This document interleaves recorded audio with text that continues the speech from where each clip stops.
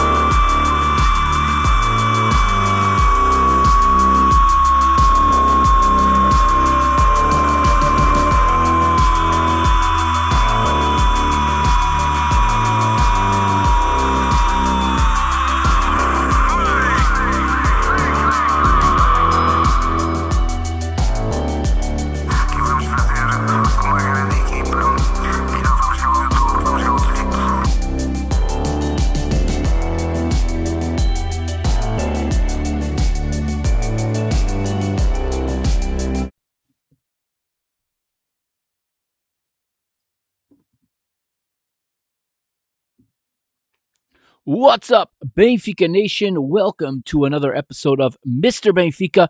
This is episode 155. I'm your host, as always, the Mr. Mike Agustinu, and it is a very, very cold Wednesday night here in the northeast corner of the United States of America, here in central Massachusetts. It is very cold, but you know what? I can't complain. Do you know why I can't complain? Because Benfica are 8 points clear, top of the table tonight. And we had a really hard match this weekend at Vizela. I'll talk about that. I think there's quite a bit to talk about there. There's quite a bit to unpack. And I do think that our opponent do deserve their credit in this one as well. I've rewatched it now. I've looked over it a little bit. And there's something about this Vizela side. Just about every time we see them that just makes for a very difficult opponent, and hats off to them, even though, their beloved manager, Alvaro Pacheco, is not there anymore. Now they're being coached by Tulipa, the somewhat of a phenom of a youth player, was a star for Portugal's under-20 World Cup winning sides in I think in 89. He was a star in either 89 or 91. He was on one of those teams, and he was a prolific goal scorer. Also, his managing career, his biggest highlight is probably taking Chaves to the Cup final, 10 years ago now? Probably more than that, actually. Maybe 13 years ago when Chaves played Porto. He took Chaves, who were at that time in the second Division B, which doesn't even exist anymore. I guess it's today's Liga 3, today's Liga 3. When they were at that level, he took them all the way to the final. So it was a tough match. It was a well-coached team, a disciplined team, a full house as can be expected. A little shenanigans go on, but that comes with the territory, as we know by now. We know that when we enter the pitch, we're playing against more than just our opponent, okay?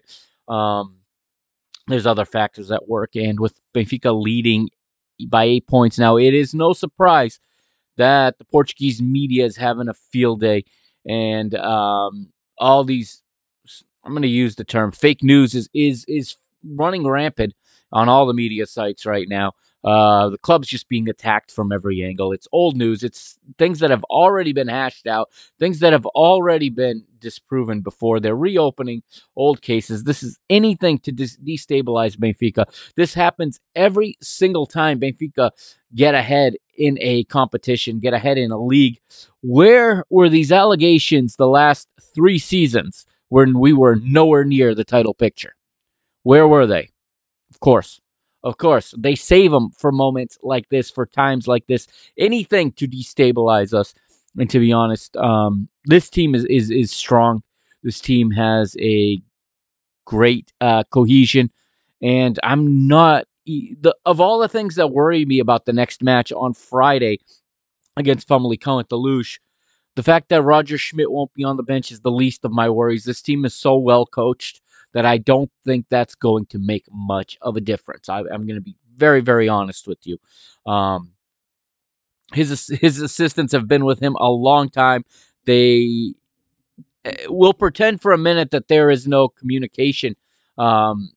We've seen when we, the various times we've seen Sergio Conceição suspended and sitting up in the tribuna, and we see, his assistant with the earbuds in, and we can see them talking to each other. And I remember one time on Goal TV here in the United States, the commentator in English, I don't remember which commentator it was, but he just said, you're not supposed to talk to them, right? You're on camera talking to each other. It becomes so obvious.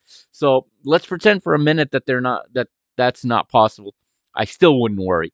Even if Roger Schmidt weren't allowed in the Luge on Friday, I'm not concerned about that per se. His staff is top notch, and they've worked together a long time. They know everybody is on the same page in this Benfica team. So from staff to players to even upper management to the board to the president, this is the most united I have seen this team.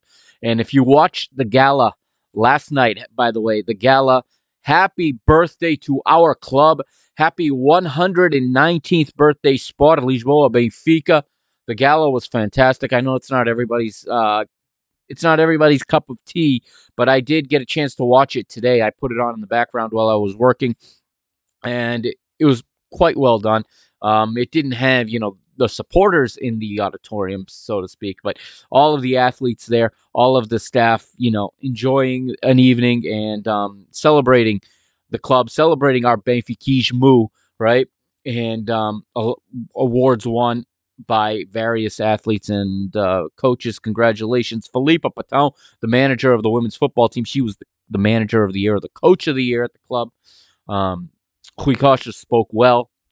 And Fernando Pimenta, our Olympic medalist and world champion kayak racer, told the players, this was my favorite moment. He looked at the footballers. He looked at Otamendi. He looked at Romario. And he said, they're going to try to bring us down. But you guys are an example, not just for the fans. You're an example for all of the athletes in this room. He goes, keep working. And he used the phrase, até comer a relva, or something along that. Even eat the grass if you need to. Keep going. We're almost there. And you can see that the entire club is behind each other. There is not division in this club. You don't have the football sector fighting with the basketball sector, fighting with the athletics sector, fighting with the Olympics, the rowing and the judo and the rugby and the roller hockey and every other volleyball. The usually dominant volleyball team that didn't win any awards last night, which is the first time in years. And it's not because they're not good. It's because the rest of the club has just elevated its game and deserving, that the men's handball team winning the EHF Europe League last year, bringing an international trophy to the club. Our youth league champion, junior football team that not just won the youth league, but then won the Intercontinental Cup under 20 in Uruguay against Peñarol. Okay, this was a calendar year from last February to this February where this club has been very, very good. And now the football team, the men's senior football team, is up to that level of the club, and everyone is behind them, and that is why the detractors are working overtime to try to cause some sort of disunity, some sort of instability. But we've got the guys in this team. We've got the manager. Like I said, we got the president. We've got the captain in Nico Otamendi, the vice captain in João Mario. These guys have been around the block. You got a world champion and a European champion as your two captains. Okay? Experience galore. And then young talent that looks up to them. Do not get carried away with the fake news, okay? Don't even pay it any attention. It's anything to destabilize this team and to cause some sort of breakdown. We played a very, very difficult match on Saturday, and we came out of it on the correct side. Championship seasons, and when you win titles, you need to win ugly sometimes. That match in any of the past 3 seasons, Benfica walks out with a draw or even possibly a loss. Okay, the mistakes that were made would have not just cost us, but the team would have imploded. We know that. We've watched this team long enough. This team didn't implode. This team hasn't imploded, and for all that went wrong, it just goes again. And you can be an attacking team and still get clean sheets. And my cardinal belief, okay, my canon, if you will, is that clean sheets are the first step to championships. We lead the league in clean sheets. It is no surprise we are 8 points clear, top of the league right now. 14 clean sheets from 22 matches. Say what you want about the goalkeeper, okay? Say what you want. And there were moments that were scary in this match, but yet again, the ball stays out of our goal. Yet again, the job gets done. And when you don't concede, you are that much closer to winning than when you do. The problem in the past couple seasons, was not always getting the goals. Yes, we'd create chances and not finish and not be efficient, but we usually got one. Most times we got one. The problem was the 2 we'd give up, or the 1 we'd give up late, or we'd fall behind. Okay, this season, many different obstacles have been thrown in the way of this team, and they have found their way each and every time, with the exception of the away match at Braga, but everybody has one of those. That match 2-3 seasons ago would have derailed this team, and this team just shook it off and went on. Okay, we can talk about referees. You can't get out of talking about referees in Portuguese football. Unfortunately, and as you know, our rivals are now going to go on the attack, because for once in their lives, they were on the wrong end. Well, I don't think it was the wrong end, but they were not on what they view as the correct end of the referee. The president that said the VAR was going to bring the quote-unquote verdade esportiva, the sporting integrity, sporting truth, to Portugal. And he said, and I quote, "Watch how many titles they win now that VAR is here." The first time, the very first time, the VAR is not video a Porto. The first time it comes in, and it goes against them, and in every instance correctly so. They want to get rid of VAR. They use all of their allies in the media. They go on Porto Canal. They got their guy at this paper, their guy at that paper. It all comes out, and they'll say that Benfica's got everything bought. Of course, even Pedro Henrique on Sport TV said that the only mistake the referee in VAR made was not sending off Pep for that animalistic challenge that nearly broke the Gil Vicente player's leg. I don't know how his leg held up from that.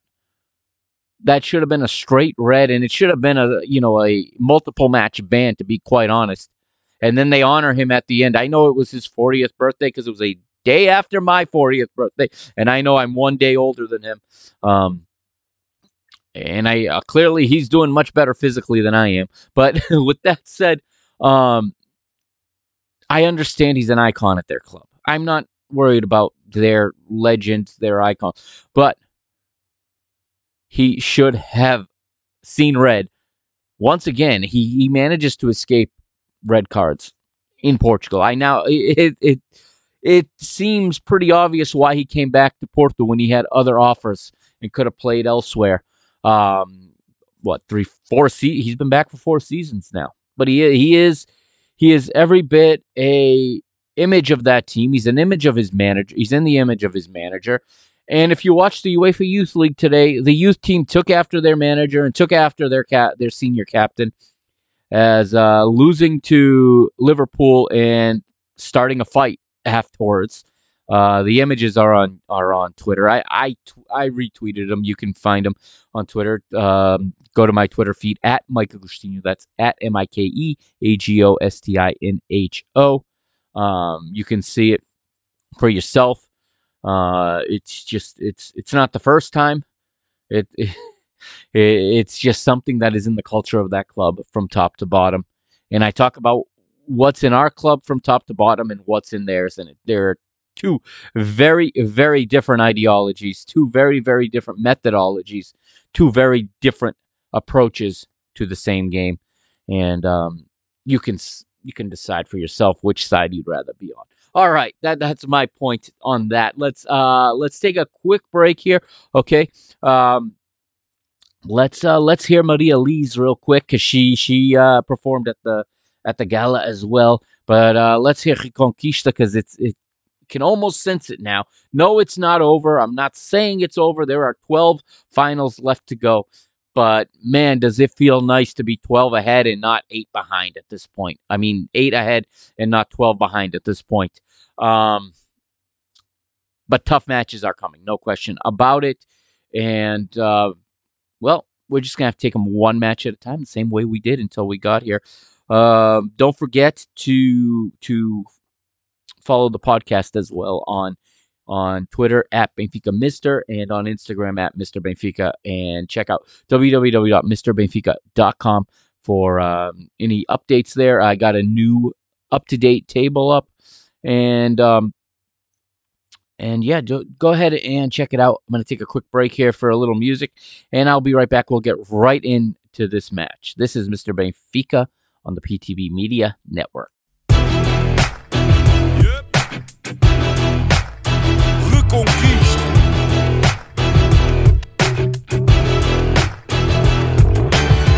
Passo a passo, o caminho é duro. Temos muita história, mas ainda mais futuro. Conto com dificuldade em cada jornada sofrida. A glória da vitória tem que ser bem nutrida. Na reconquista do que é nosso por direito, que não fico por fazer o que podia ter sido feito. Se queres a nossa força, sabes que estamos contigo. Em casa ou fora, nós somos o eterno abrigo. Sabes que estamos contigo. Nós somos o eterno abrigo. Ouve a nossa voz, o querer de todos nós. A fé que não se explica. Carrega Benfica, carrega Benfica. Ouve a nossa voz, o querer de todos nós. A fé que não se explica. Carrega Benfica, carrega Benfica. Ouve a nossa voz, o querer de todos nós. A fé que não se explica. Carrega Benfica, carrega Benfica. Ouve a nossa voz, o querer de todos nós. O querer de todos nós.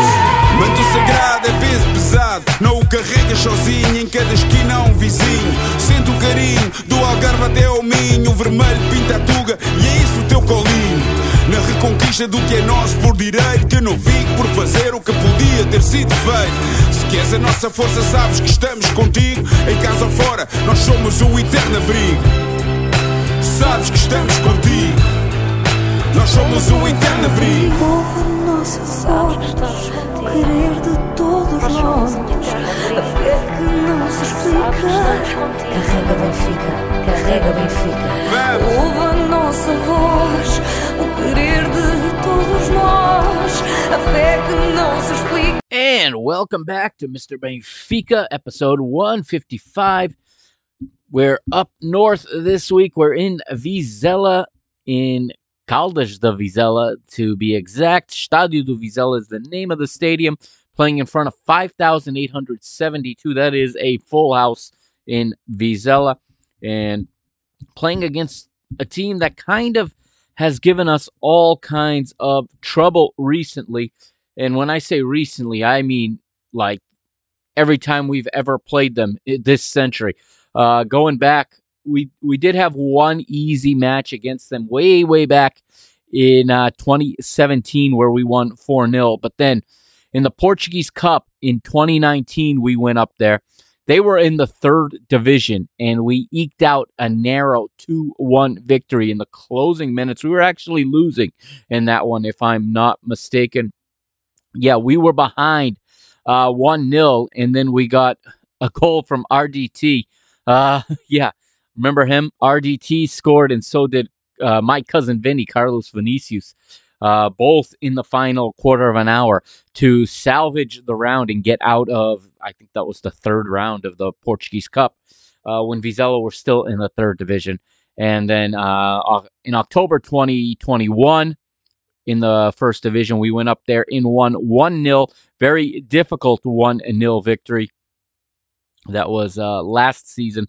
And then last March at home, they drew 1-1 with us at the Luge in another very difficult match. And of course, we were not playing very well at this point, and this was in the midst of our Champions League run, and this is the famous 8th-minute sending off for Tarapt. That was last season. And then in the first half of the season, remember, we saved it late.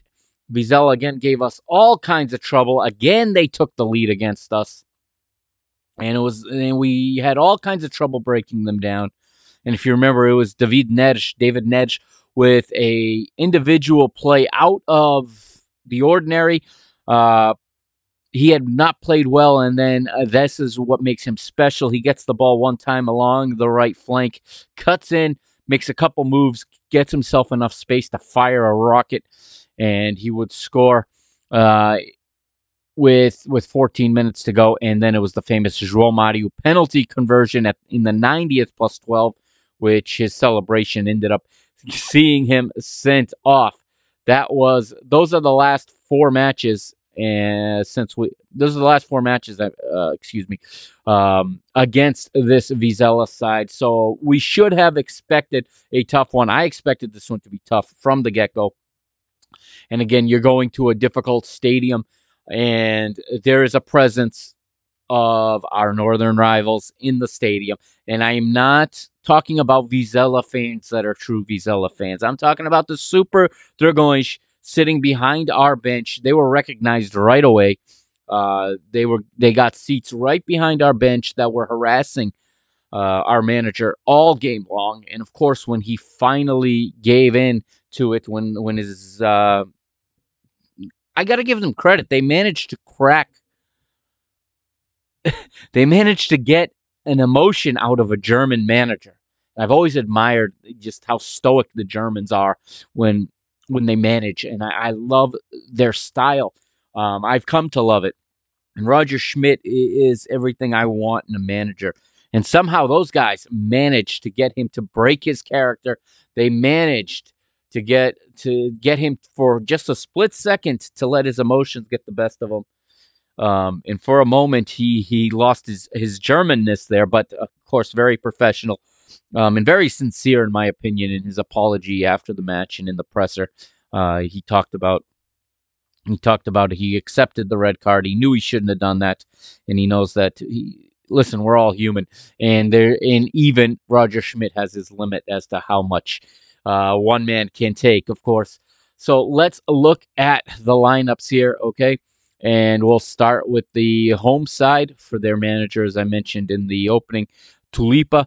His goalkeeper is, speaking of Germans, Fabian Buntic. He's a 26-year-old, 6'4" German goalkeeper in between the pipes for Vizela.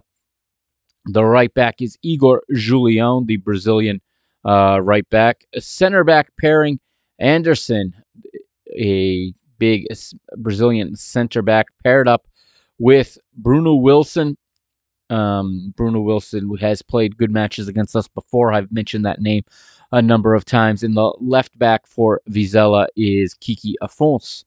Okay, a good midfield, a good solid midfield three here with Claudemir anchoring in the hole, Samu to his right, and our youth academy product Rafael Guzu to his left. Rafael Guzu was a player I remember him playing for. I remember him specifically with Benfica B, and before that, I remember him playing in the U20 World Cup for Portugal.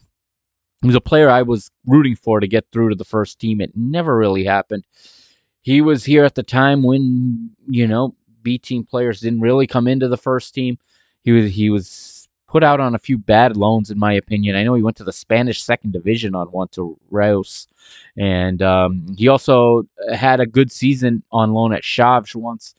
And here he is now making his living for this Vizela team, and he's a quite good midfielder. He's very important to them. He was a doubt going into the match, and um, he did end up passing his fitness test before the match and getting into the 11. And then in the attack, the striker is the Montenegrin Milutin Osmajic, and he partners with Kiku Bondozo. So you got two Kikus in this team. Kiku Bondozo as the left-sided forward, and on the right, Nuno Moreira, another Portuguese forward. That is the attack for Vizela. For Benfica, no real surprises in the team. There was one change, so Roger Schmidt did make a rotation here. Obviously, Odi starts in goal. Otamendi, Antonio Silva, and Grimaldo across the back. Auschwitz is this is what you guys all wanted. A lot of people asked for this. I had my doubts about this because I thought we should have kept riding the Chiquinho wave. And perhaps if he plays from the start, perhaps he doesn't pick up an injury. But in the end, it is Auschwitz in Chiquinho's spot, playing in the double pivot with Florentino Luis. And then the more attacking three-man attacking midfield with João Mario playing in the number 10 position, Gonçalo Guedes to his left, David Neres to his right. Although the three of them are very interchangeable, they weave a lot, obviously, and they're a very well-oiled, well-moving machine there in the attack, and they're playing behind the striker Gonçalo Ramos. Again, Auschwitz for me, this is a surprise because this is the second match in a row where I'm saying he was not at his best. This was not a good game for one Frederick Auschwitz. Everyone gets a bad one. I'm not worried about it. Okay, I'm not worried about it. And you know what? We'll get to the Chiquinho injury a little bit later, but I'm not worried about that either. I think Auschwitz will pick up his game now. The injuries are starting to pile up, though.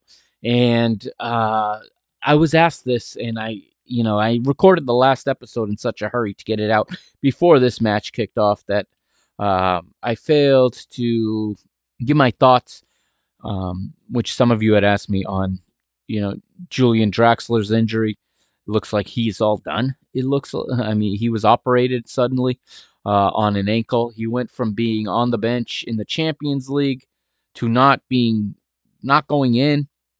I think he was warming up in that Champions League game at Bruges. Didn't go in. João Neves went in instead. To the next match, not being available suddenly, not even being on the bench, and then we find out he was operated. Frustrating. It just has to be a frustrating couple of years for Julian Draxler. I mean, anyone who can think back to World Cup 2014, how good and how versatile and just how strong of a midfielder he was. He never really got going. I thought when he scored that goal against Rio Ave, we were going to start to see more of him. I thought when Enzo left, it was going to be the opportunity for him to find his way in. But again, what has been happening this season is that when somebody goes down, somebody else steps up. Morato and João Victor are down.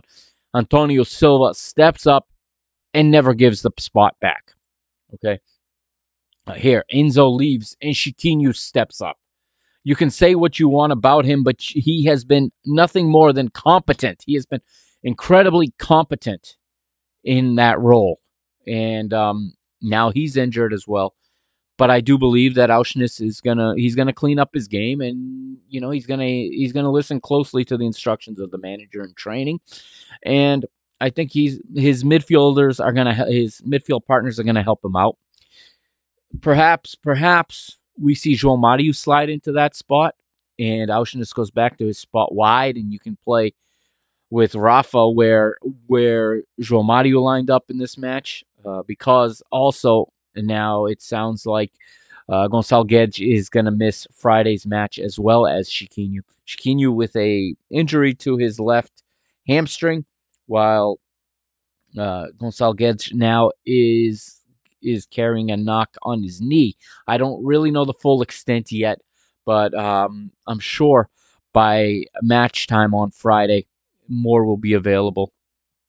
But we're going to be without both Chiquinho and without Gonçalo Guedes, which makes David Neres' job that much more important.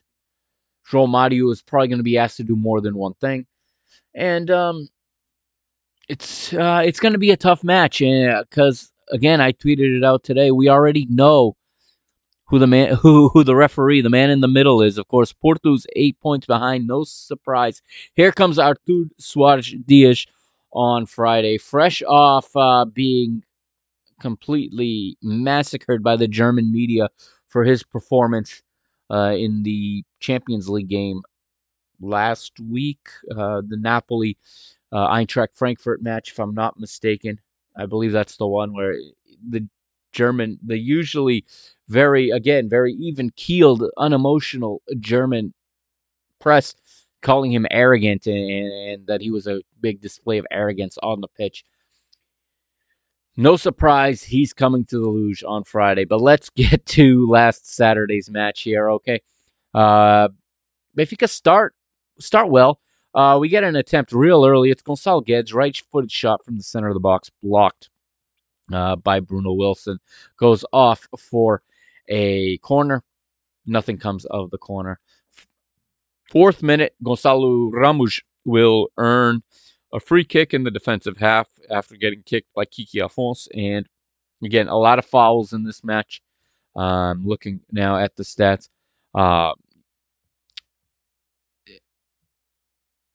It was a very Portuguese styled match. This was very much atugão, as they say on Benfica Independent. When we look at it, there was a lot of delaying of the game, a lot of stopping, a lot of players going down, a lot of surrounding the referee by Vizela. These tactics were in play, no question about it. I mean, it was just it was going to be tough. We knew that. And they came in with a lot of the stall tactics that are so widely used in this league. And it was bound to be difficult, like I said. And I'm pulling up the stats and looking for the foul totals. In Vizela saw only 3 yellow cards, by the way. But FotMob's not showing the total fouls for some reason. Oh, here we go. Fouls conceded. Yeah, so there were 14 fouls one way and 10 the other way. This had a lot of stoppages and a lot of slow restarts. Just an attempt to continue to break up the rhythm of the match and try to keep Benfica from really getting going. And it started early. But in the 10th minute, Gonçalo Guedes gets his opportunity with the left-footed shot from the center of the box, but it's just a bit too high. He was set up by Auschwitz on that one. Guedes and Ramos, the Gonçalo, combined very nicely in the 15th minute. A little give and go sends Ramos in, but his shot just on the left side of the goal area of the 6-yard box, blocked by the goalkeeper and goes out. Benfica still looks comfortable, okay? Even though they're not playing well, they look comfortable. And this team recently has been trying, it seems, whether it's intentional or it's out of necessity, has been managing the match more than just going for the jugular and going for the goals and going after. I think a lot of that has to do also with the very important fixture list coming up. We know we have a second leg in the Champions League that is right around the corner. And I think the reason Chiquinho doesn't start, may very well be because of that. Try to get him some minutes off as he's going to be needed or was going to be needed. We'll see now what happens. But it starts to change a little bit around the 25th minute, and Kiko Bondozo gets a good opportunity, left-footed shot from the left side of the box, but Odie is there. This is a nice save that he makes, kind of with his he gets into like almost that hockey stance that goalkeepers can get into, and with his left leg down along the ground, his knee on the ground, and his left knee down and his left leg stretched, he manages to save this shot from Kiki Bondozo. Danger averted, and Benfica come away the other way, trying to get one of their own. And Gonçalo Guedes gets a right-footed shot after he's set up by David Neres. And Guedes' shot, however, is saved by the goalkeeper. Grimaldo has his effort blocked 2 minutes later in the center of the area. A lot of blocked shots. Again, they're playing with deep lines. They're sitting in, and there is not much space to play through. And lately, teams are making it harder for Benfica to break them down. And part of the reason it's not necessarily just a dip in form from Benfica either. I think the frustration is a number of things. First of all, you're playing in a smaller pitch. Second of all, this team has already played against Roger Schmidt once. They have a lot, and at this point, we're at round 22, and teams have 20 plus matches to watch, and the coaches can sit there and they're finding ways to break down the passing lanes, to cut down the passing lanes, I should say, to not allow players, into dangerous areas. They're figuring out where they can let Benfica go and where they cannot. And Benfica, needs to continue to be creative, and it's not going to work every match, and it's not always going to come off easy. This is match after match, okay? And the pressure augments every single match. It goes up, it raises every single match, because as we move on, these teams we're getting closer to the end of the season. Benfica's under pressure to get points.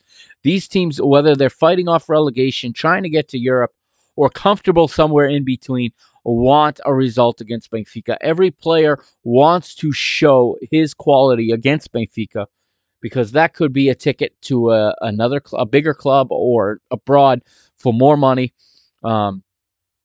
This is all things that go into the reality of what is playing at this stretch of the season.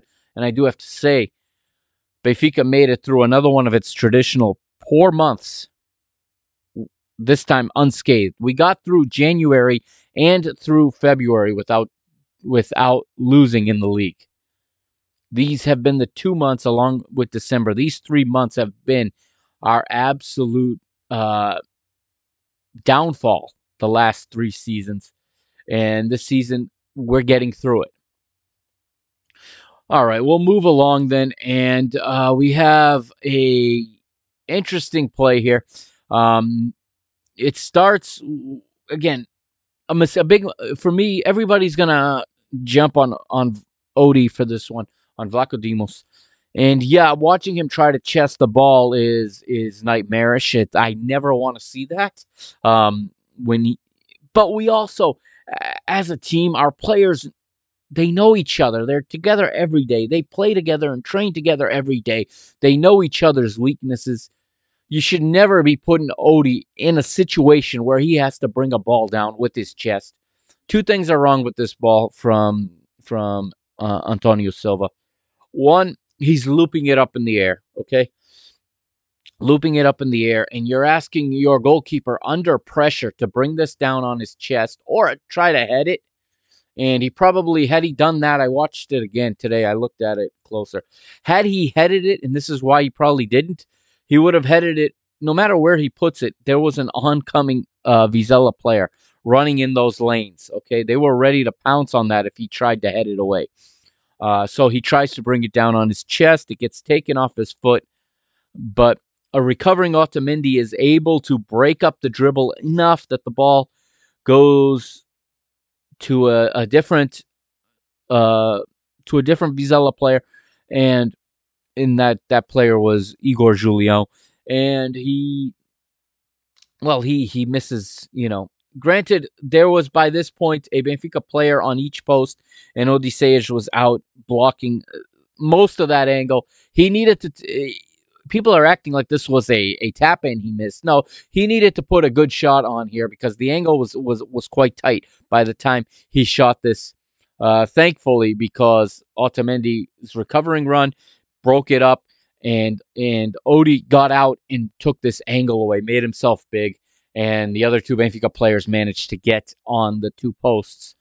It was going to take a very, very good, well-placed hit to score a goal on this one.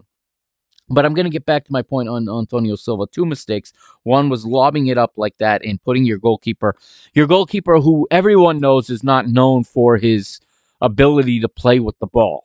Okay, he's known for shot stopping, as we saw in this match.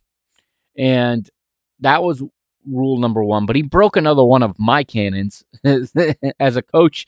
One thing I never wanted I have no issue with players using their goalkeeper. It's absolutely necessary, and it's part of the modern game. But Antonio Silva needs to play that ball away from the goal. That ball needed to go to between that Odie's right hand post and the corner flag, somewhere over there. Okay? He needed to play that ball in that direction, and then Odie would have had more options. He could have headed it out for a throw-in. He could have headed it out for a corner, even if necessary, or maybe he would have even had time for it to come down and he could have kicked it. Instead, it gets lobbed on goal. It's literally a lob shot on your own goal. And if Odie obviously handles it, it's a free kick right there. If he misses it completely, or if he tries to head it and it goes back, it's going in the goal if he does almost anything else but what he did with it. This was a very bad situation to put your goalkeeper under. But again, you got a 19-year-old center back, and they learn. This is how they learn, is by making mistakes and recovering from mistakes. So, the lesson learned, and Antonio Silva has always responded after a mistake. He does not get rattled, and he did not get rattled in this one either. So, well done by him after this point. Moving on, that miss led to 1 minute later a Benfica breakout. Okay. And it starts with Auschwitz winning the ball in the penalty area. So I'm going to give credit to him. Again, not his best match, not the best we've seen of him by any stretch. But again, crucial play here. He breaks up a play again as the ball still lingers in the penalty area. It gets free, and you get Gonçalo Guedes running with it at pace. And when Guedes is carrying the ball, running at pace, like I said, at the defender does get a touch on it because of a heavy touch from Guedes, but he kicks it off of Guedes, and it goes right onto the run of David Neres. David Neres, coming from the center to the left, takes the ball, picks up his head, waits for a moment, sees João Mario arriving late, and the most informed player in Liga Portugal then calmly, with the inside of his foot, puts the ball between the sliding defender's legs, right underneath him and out of the reach of the goalkeeper. 1-0 Benfica in the 38th minute, and João Mario continuing to have a career year. Yes, last week he missed a pen, and if you wondered how that was going to affect him, well, he responded this past Saturday, scoring from open play again. His 13th of the season here, celebrates, and maybe the greatest image of the match is the shot as he runs over to the corner where the Benfica fans are, celebrates with the fans. There is a whole lot of love going on there. The Benfica fans crowd the edge of the stand, fans and players together celebrating this goal. A much-needed alivio, a much-needed relief here in the 38th minute for Benfica. And that relieves a lot of the pressure. Now, I got a little personal story here. I'll share with you how I experienced this match because, like I said, Saturday was my 40th birthday. Okay, so this match is taking place on my 40th birthday. I'm at my parents' house. Okay, having some cozida portuguesa. Okay, I had not had that in years. Had some cozida portuguesa. Got my whole family there with my parents, and we go to watch the match at what is 3:30 here in our time zone, 8:30 in Portugal, the kickoff time. And Goal TV is showing Ecuadorian League, and I start to panic. I start to sweat, and I don't want to have to watch the BTV, audio. Where the commentators call the match, but you can't see anything. All you see is the screen with the lineups on it and whatnot. That's not how I wanted to take in this match at all. I start to get a little bit nervous here. Tell my dad to get out his Fire Stick, and that we're gonna have to bootleg this one. But then I saw in the listings that the Benfica game was gonna start on Gold TV at 4:00, half hour after it kicked off. So basically, the match was shown on a half-hour delay here. So I obviously tuned in at 4:00 and shut off my phone. If you want to know why I didn't tweet at all during this match and why I didn't interact with anybody during this match, that's why. I needed to stay spoiler free.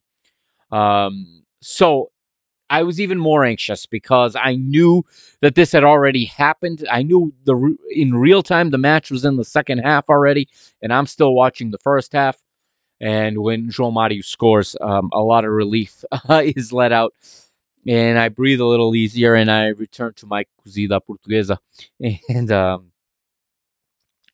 we move into halftime. And, move on to the second half then.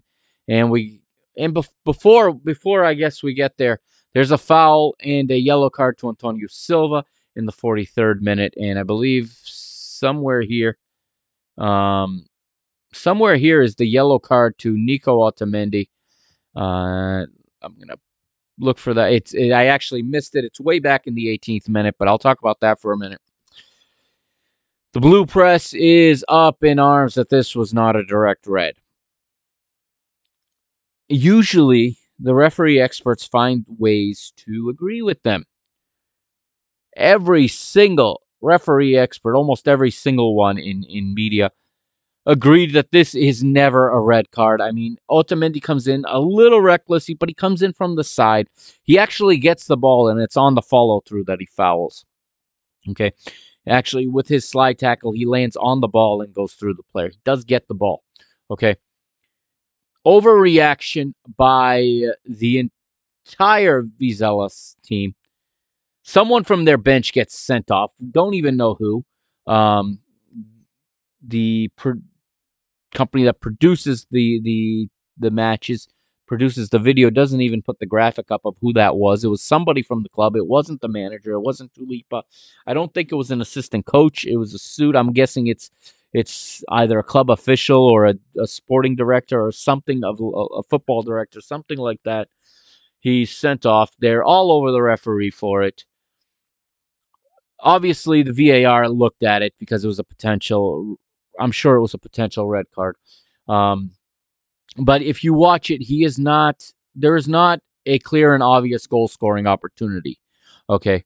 He's running, it's 50-50, and he slides at the same time as the player from Vizela, as Kiki Afonso gets his foot on the ball. You still have Antonio Silva running and getting in position to defend after in the event that Otamendi gets beat. Okay, this is not a clear and obvious goal-scoring opportunity. Referee did well to show the yellow card here. And obviously, I am certain if you had the clear and obvious goal-scoring opportunity, the VAR would have intervened on this one, and Otamendi would have been sent off. That is a reaction from, first of all, from our rivals, putting pressure on these teams and on these referees. Because, again, they know that they're 5 points behind at this point. They hadn't played yet. And they know they need Benfica to drop points somewhere. And even when we don't play well, we find a way, and that's getting frustrating. They have upped their game. They have upped their pressure. And this is why I said it was so important for Rui Costa to be firm, to be vocal.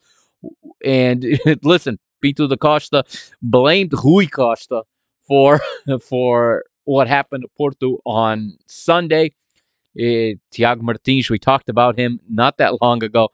He was in the VAR booth that day and suddenly, magically, did a good job. And that is why, unfortunately, I wish it wasn't this way. This is embarrassing that this is how this league functions, and that if you don't apply the same type of pressure that your rivals apply, you do lose out on these decisions. And I know that Rui Costa's words, he took a suspension, and rightfully so. And these referees don't want to be on the end. They don't want to be noticed for these things. They don't want club presidents hounding them. They don't want their names being thrown out. They don't want people visiting them at their workplaces. Okay, there's such a umbrella of intimidation, a cloud of intimidation in Portuguese football. There's no getting around it. For too long, our club stayed silent while these things happened over and over and over. And what happened this weekend, for better or worse, is fruit of Rui Costa standing up and defending this club publicly a couple of weeks ago. Okay. Anyway, here they don't send Otamendi off. They know they would have to answer for it. And they don't want to be the referee that is on that end when it's undeserving and there is no cause for a red card here. Okay. With that, we move to the second half. Okay. And now in the second half,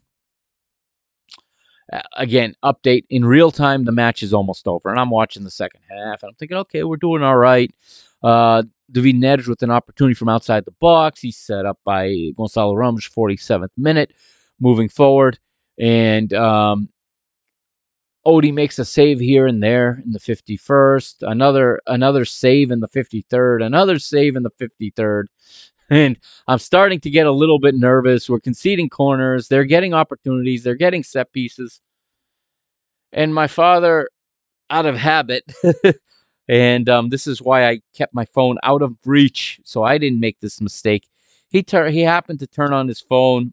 He goes to a ball and he says, all of a sudden he goes, "You got to be kidding me." I don't know what happened on Abala, but Abala had alerted him, and it got taken down immediately. But that they had alerted that Vizela had equalized in the 90th minute, and I looked at him and I said, "What happened?" It was 1, and he goes, "Oh, I'm sorry, 1-1 in the 90th minute." And I said, "What? What?" And I'm losing it, and I'm like thinking to myself, "Oh, do I even watch the rest of this match? Of course, I got to watch this match. I gotta do the podcast." But and then he goes, "Oh, wait, no, 1-0 again, and penalty. Oh, they conceded a penalty." And then finally, Abala, wherever he was reading this, corrected their original alert. And it was, in fact, they were reporting Benfica's penalty that comes in the 90th or just after the 90th. And he goes, "No, it's over, 2-0 Benfica." And I sit back in my chair and I say, "Whew, phew." And I watched the rest of the match knowing we won 2-0. And I did not want to get spoiled, but it happened. And if I'm going to be spoiled, I want to be spoiled that we won and not that we draw points. So in the 60th minute, I watched Chiquinho come in for Gonçalo Guedes. Unbeknownst to me, Gonçalo Guedes has got a knock here as he comes off. And in the same stoppage, Tulipa brings 2 off of his bench. So Pablo Ortiz replaces Rafael Guzu, and Matias Lacava replaces Nuno Moreira. Moving forward, Claudemir, the center midfielder, shown a yellow card for a foul on Gonçalo Ramos in the 61st minute. In the 65th, it's another opportunity for Vizela. It is Osmajic, the striker, who gets on the end of a Samu cross, but he misses it from very, very close range. Actually, he doesn't miss it. This is the play here where he hits the bar, and then the rebound falls to Odie's right to Kiku Bondozu, and Bondozu hits the post. He hits a combination of the post and Odie's right foot, as Odie does get his foot down to save this. And I do give him credit for this save. We would find out later after the match thanks to tweets and thanks to screenshots, that Osmajic is actually in an offside position. That does not mean, though, that the goal would have been ruled out. It does not always mean it. You're looking at it with the naked eye, and you just never know what those lines are going to look like and what distance is going to be put there. So while I take some comfort in knowing he's offside, I mean, he's offside by the minimum, and it's pure luck that he's offside, just like it's pure luck that this thing came off the crossbar. If this game had become 1-1 at that point, it could have been a much, much different finish. But again, I will give Odie credit for getting to that post and taking that away from Kiku Bonozu. And even if the shot was better placed, it would have been saved by Odie there. Okay. So we see the best and the worst of Odie sometimes in the same play. 69th minute, and 22-year-old American Alex Mendez comes on for Claudemir, the booked center midfielder, and the former LA Galaxy player. I believe he was an LA Galaxy player. He 22 years old, and he indeed was an LA Galaxy 2 player who then went to Ajax, and now after not breaking into Ajax's first team, finds himself on Vizela for the second season.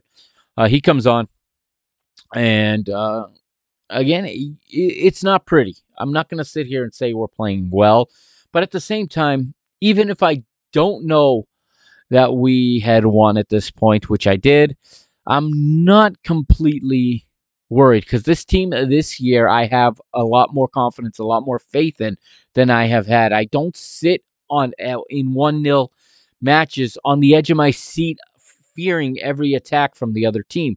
In fact, last week when Boavista drew level, I said, well, we'll just get another one, because this is what this team has made me and made, I'm sure, most of you believe at this point. Okay, this team has made believers out of all of us, and they continue to do so, even when the play is not up to par. But remember, just because something aesthetically doesn't look well, sometimes play doesn't look well, doesn't mean it's a bad match. Every match is different. There are different factors.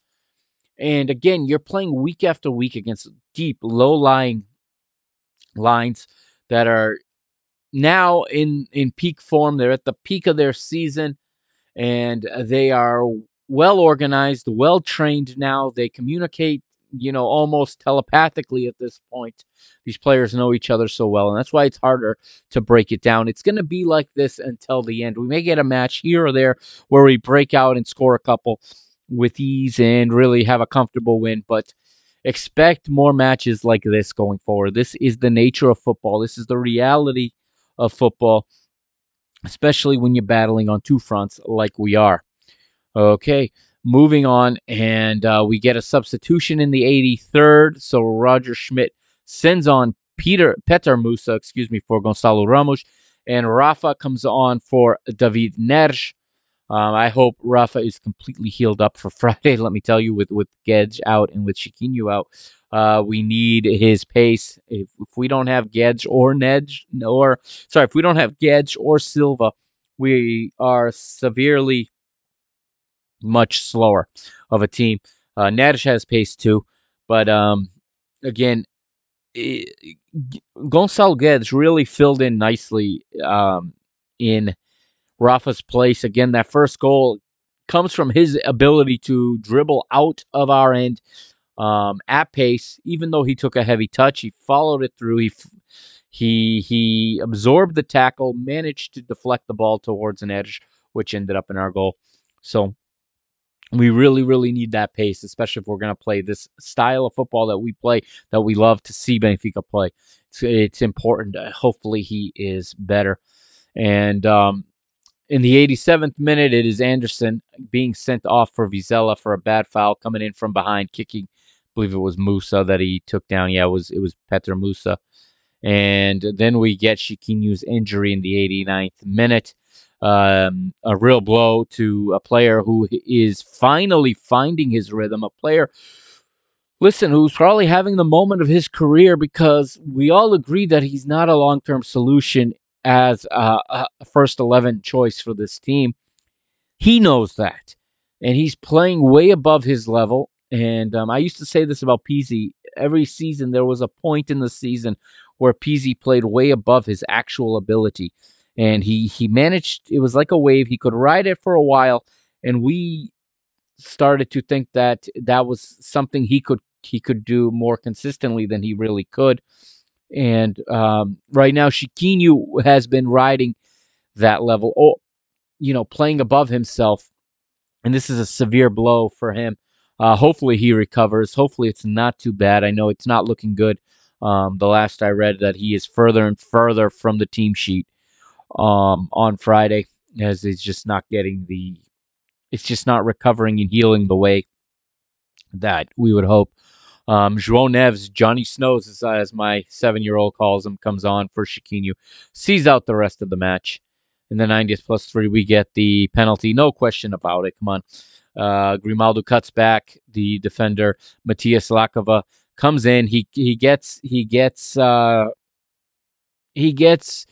Grimaldo's plant leg. There's no question about it. It's a penalty. That's a penalty all day in the Portuguese league. And João Mario converts it 2-0. Sayonara. That's the end of it. Except this is the cameras don't show it, but Roger Schmidt is getting pelted with batteries, with cigarette lighters, and eventually with a bottle of water. And that's when the manager, loses it for a moment against his better judgment, grabs the bottle of water, throws it back at the crowd, and does the symbol with his two hands, the 2-0. I'm cool with that. The taunting part, I'm cool with. He knows he can't throw things. He's fortunate that they're. In this world we live in, it wouldn't shock me if some Super Dragon ends up, pressing charges for him for assaulting him with a weapon for throwing a bottle at him, and just despite the joke that is the Portuguese justice system, it would be something that would drag Roger Schmidt's name through the mud. He sees the red card. We don't see why at the time. Thankfully, Benfiquistas are in the stand, and there's plenty of video all over social media showing just what kind of treatment Roger Schmidt was getting. And as João Gonçalves said in his Fever Pitch podcast this week, this is why we can't have good things in Portugal. This is why we can't have good managers. This is why we don't sign good players anymore, top players, why they don't want to come here. Because this is why every promising young player is in a hurry to get out of this league, and they'll go play in the English Championship, or they'll go play for low, bottom of the table, mid-table clubs in Germany and in Spain, because this is the way we treat. This is the culture of football in Portugal. This is embarrassing, and even worse here when you have a club and a fan base that has a monopoly over when so many teams in the league are in their metropolitan area, in surrounding metropolitan areas. They can easily get to so many of these away matches and pose as fans of these clubs and basically do what they can to destabilize us, to root against us. And here they're trying to get after the manager, a manager who has been nothing but classy all season, a manager who has not said a bad word about anyone, not even about Porto, not even about Sergio Conceição, who didn't shake his hand, okay, and who tried to trip him. This manager has kept it cool. He's been polite. He has been classy to everyone. This is still the treatment he gets from these Neanderthals that support that club, to the point where they go to matches that don't involve their club to root against us and make scenes like this. And again, I said, the Portuguese justice system is a joke. You think anyone got arrested? You think anyone even got kicked out of the stadium? Of course not. Roger Schmidt is the only one that saw any kind of penalty for his behavior on that evening in Vizela. It's embarrassing. It is shameful. And again, and João Gonçalves says it best, this is why we can't have good things. Looking at the goal point then. All right. Vizela 1.1 XG. They didn't capitalize on that. They underperformed that. But again, that's taken into account, that ball off the bar that was most likely offside. The goalkeeper Buntic, 5.9. Igor Julian, 4.4. Bruno Wilson was their best player, 6.4. Anderson, 4.1. Of course, he was sent off. Kiki was 5.8. Nuno Moreira, 5.1. Rafael Guzu, 4.9. Claudemir, 4.7. Samu, 6.1. Kiku Bondozo, 4.9. And Osmajic, 6.3. Off their bench, Ortiz, 5.6. Lakava, 3.6. Mendez, 5.0. And Mateusz and Etim, 5.0 as well. For Benfica, with a team average of 6.13, 1.7 XG, so overperforming it a little bit. Vlaco Dimos, 5.9. Ba, 5.9. Antonio Silva, 5.7. Otamendi, 6.1. Grimaldo, 5.9.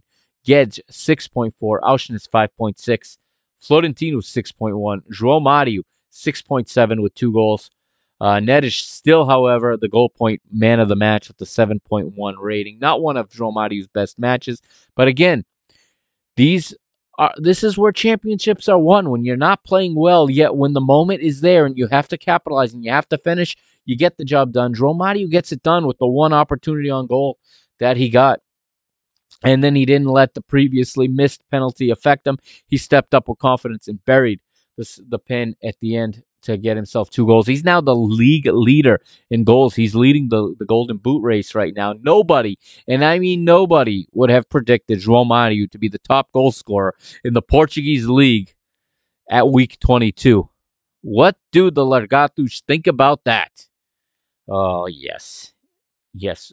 Take that goal sheet, Sporting fans, read it and weep. The top goal scorer is your former player.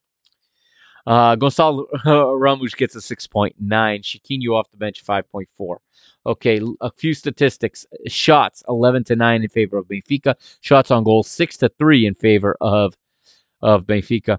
Actions in the opponent's area, 23-21 advantage for Vizela. We almost never lose this statistic. So that is telling. Vizela did a lot of work, and they gave themselves plenty of opportunities, but that also means we defended to between the goalkeeper and the defense. We still kept a clean sheet in spite of all that. Pass efficiency, 85% to 72 in our favor.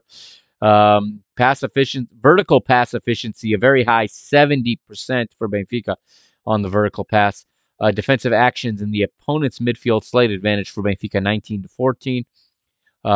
Fouls, 14-10. It was Vizela with more fouls. Benfica with 58%. Possession. Again, just moving down some of the other factors here. Looking for the passing totals. But again, a tough match, and credit to Vizela. Sometimes we like to just blame our team when they don't play well, but there is a team on the other side, and they did a good job in this match. They had us well studied, and looking at the pass tendencies, Otamendi to Grimaldo from center to left was the most common one. 16 times that pass was made, while Otamendi to Antonio Silva was 15 times that pass was completed, and Antonio to Otamendi 14 times. A little further down the list, or the next one on the list, I should say, Grimaldo to Otamendi 12 times. And finally, a midfielder gets in on it, where Grimaldo to Auschwitz 11 times. A lot of lateral passes in this one. Not a lot of space to pass forward. Yes, we had a good vertical pass efficiency, but much fewer actual vertical passes. Neres, as we said, was the man of the match. His heat map is where you would expect it, and the left flank or in the left center channel is where it's most heated up. 1 shot on goal, 1 assist, 2 opportunities created, 4 passes that ended in a shot, and a 93% pass efficiency for David Neres. Okay, let's take a look around the league now. Around the Liga Portugal, this round 22. Of course, we already know Porto's result, but I'm going to say it again anyway when I get to it. I enjoy every moment of giving Porto's result this week, and I said this has been. I mean, I couldn't have asked for a better birthday. Benfica win and Porto lose. All right. So looking at the results for the entire round that started on Friday, Famalicão, 1-0 winners over Portimonense. Roca 2-0 winners over Casa Pia. Casa Pia on the slide now as Roca jumps over them in the table. Marítimo win the Battle of the Islands 3-1 over Santa Clara. Santa Clara falling into the relegation zone. I think I said it last episode. I think Santa Clara is not surviving this season. I think they're going to end up in last place when it's all said and done. For the sake of the league and for attendances, we need Marítimo and Paços de Ferreira to stay in the league. Worst case scenario would be if they're replaced by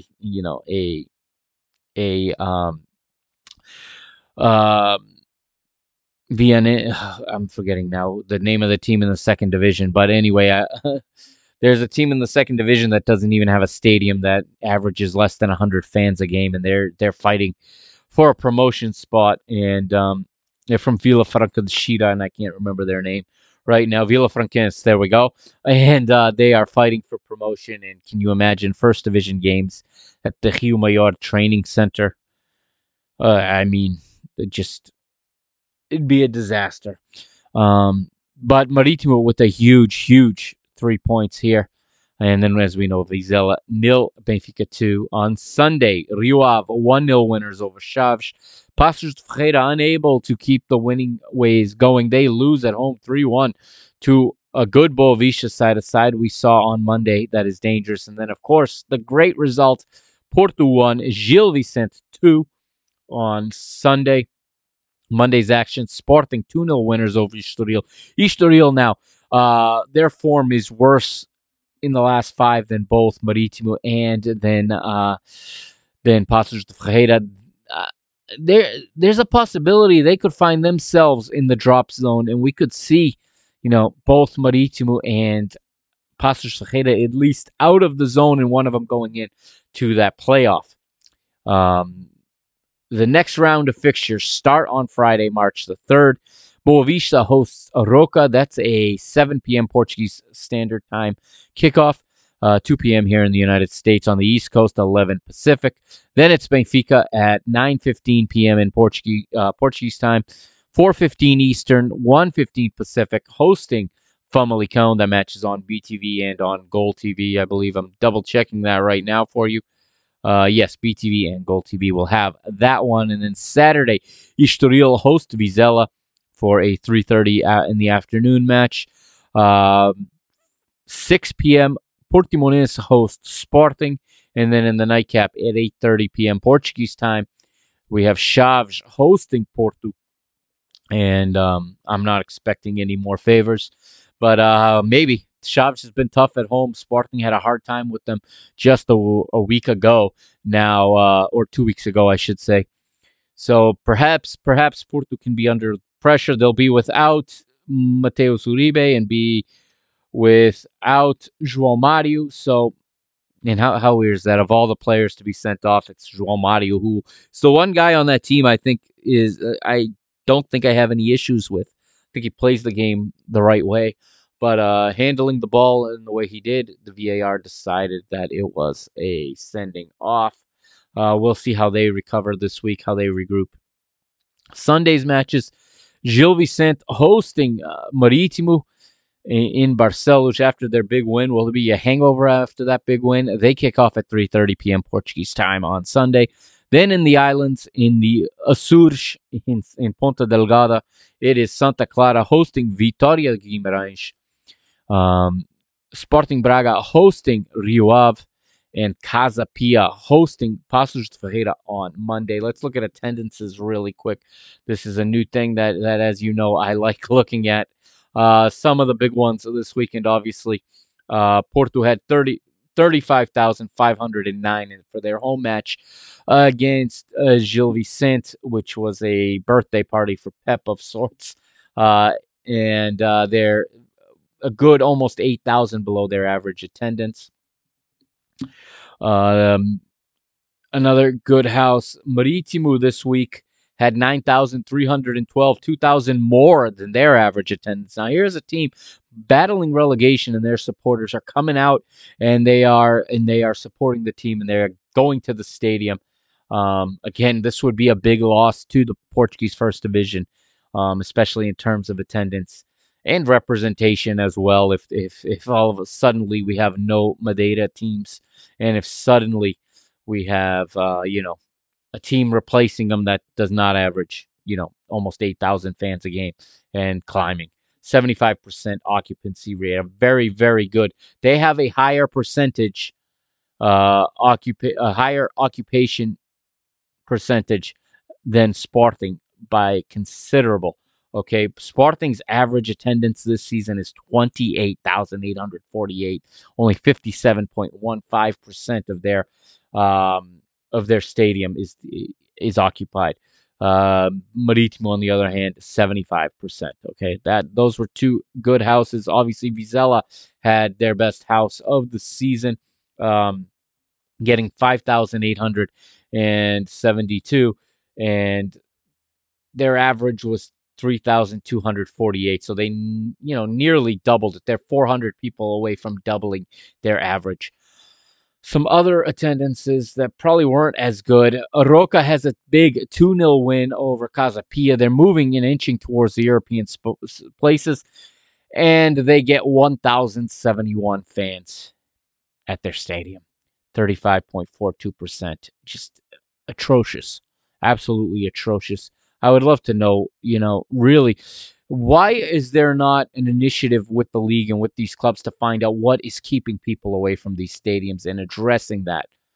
Famalicão on Friday had a house of 3,000, just under 3,000. They averaged 3,700, so a little bit of a drop, but they do have a 71% average occupancy as well.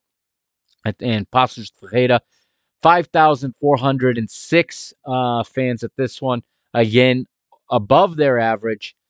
They averaged 43.34. They picked up 54.06. The Passenses are going to fight to the end. They're going to support their team to the end. So we'll see how that plays out over the last 12 rounds of the season. Okay, table. In the table now, as you know, this is up, by the way, now on www.mrbenfica.com. It is up to date. Benfica 59 points, Porto 51, Braga 49. They missed a golden opportunity to catch Porto and go into second place. And did I miss their result? Did I miss reading off their result? They were beaten 2-1 at the Dom Afonso Henriques by their arch rivals Guimarães on Monday. And again, I'm disappointed with Goal TV not showing this match. Okay, I don't understand why Goal TV did not show this match. This is a big match. These are two teams that actually have their own fans. For all I've said, and for as critical as I was of the way home matches at Braga have been handled, they still have a lot more fans. They and Vitória have a lot more fans than anybody else outside the big three. This is a big derby. And their house for this one, 19,072, almost 20,000 fans. Still, though, well, I shouldn't say still. It is 5,000 more than their season average of 14,000. And even for Vitória Guimarães, only a 48% average occupation at the Dom Afonso Henriques. That, to me, is maybe the biggest, most puzzling statistic is their average attendance of this season. They are one of the better supported fans. Oh, sorry, one of the better supported clubs. I'm sorry, it's getting late and I'm mixing my words here. But they're a team. I don't see why they don't have 20,000 fans a game. They are such a loyal fan base. Something is not right in Portuguese football, and a lot of it has to do with match times. Weeknight, the biggest rivalry, of the weekend, and they're playing on Monday night at Monday night at 9:15 at night. So that makes that number of 19,072 even better. This game, I know Braga played on Thursday. this game should have been played on Sunday. I mean, the Premier League teams and the Bundesliga teams that played on Thursday played on Sunday. I think we need to stop putting matches on Monday. I think matches on Monday in general are bad for business. Okay. And I understand when Benfica's in the Europa League that it is beneficial to us, especially when in a title race. But what's best for football is not always what's best for your big clubs. And guess what? Our league does not perform well in Europe anyway. As a whole, I think we're seeing the last of three teams, three places in the Champions League, or 2.5 places, if you will. That's going to reduce because these clubs are not competing in the other competitions. It's just not happening. And Portugal's ranking is going to continue to drop.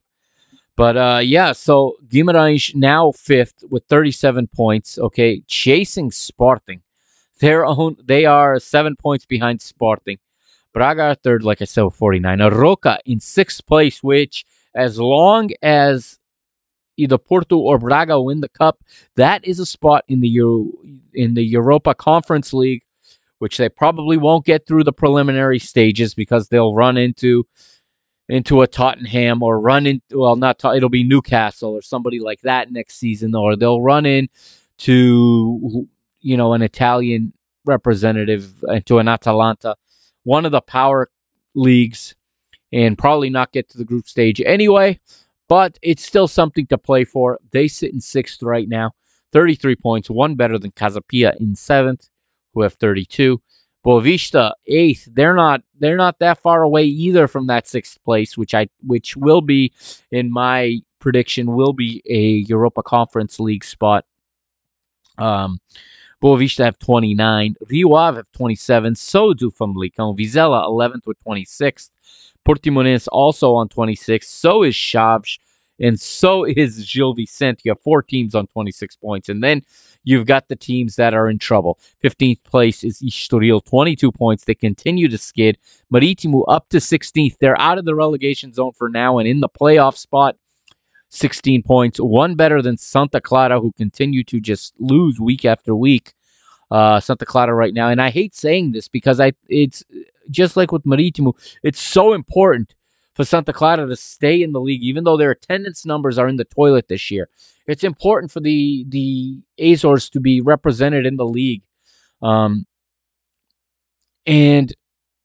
I just don't see it unless there's a major turnaround here this season. There you got 15 points, 3 better than Passos de Ferreira right now, but I have a lot of confidence in Cesar Peixoto and in Passos de Ferreira. They have an identity. They have a team dynamic, and I do believe they can play their way out of this relegation zone with 12 rounds to play. I think they can play their way, at the very least, to that 16th spot and give themselves a chance in a playoff against the second division's 3rd place team.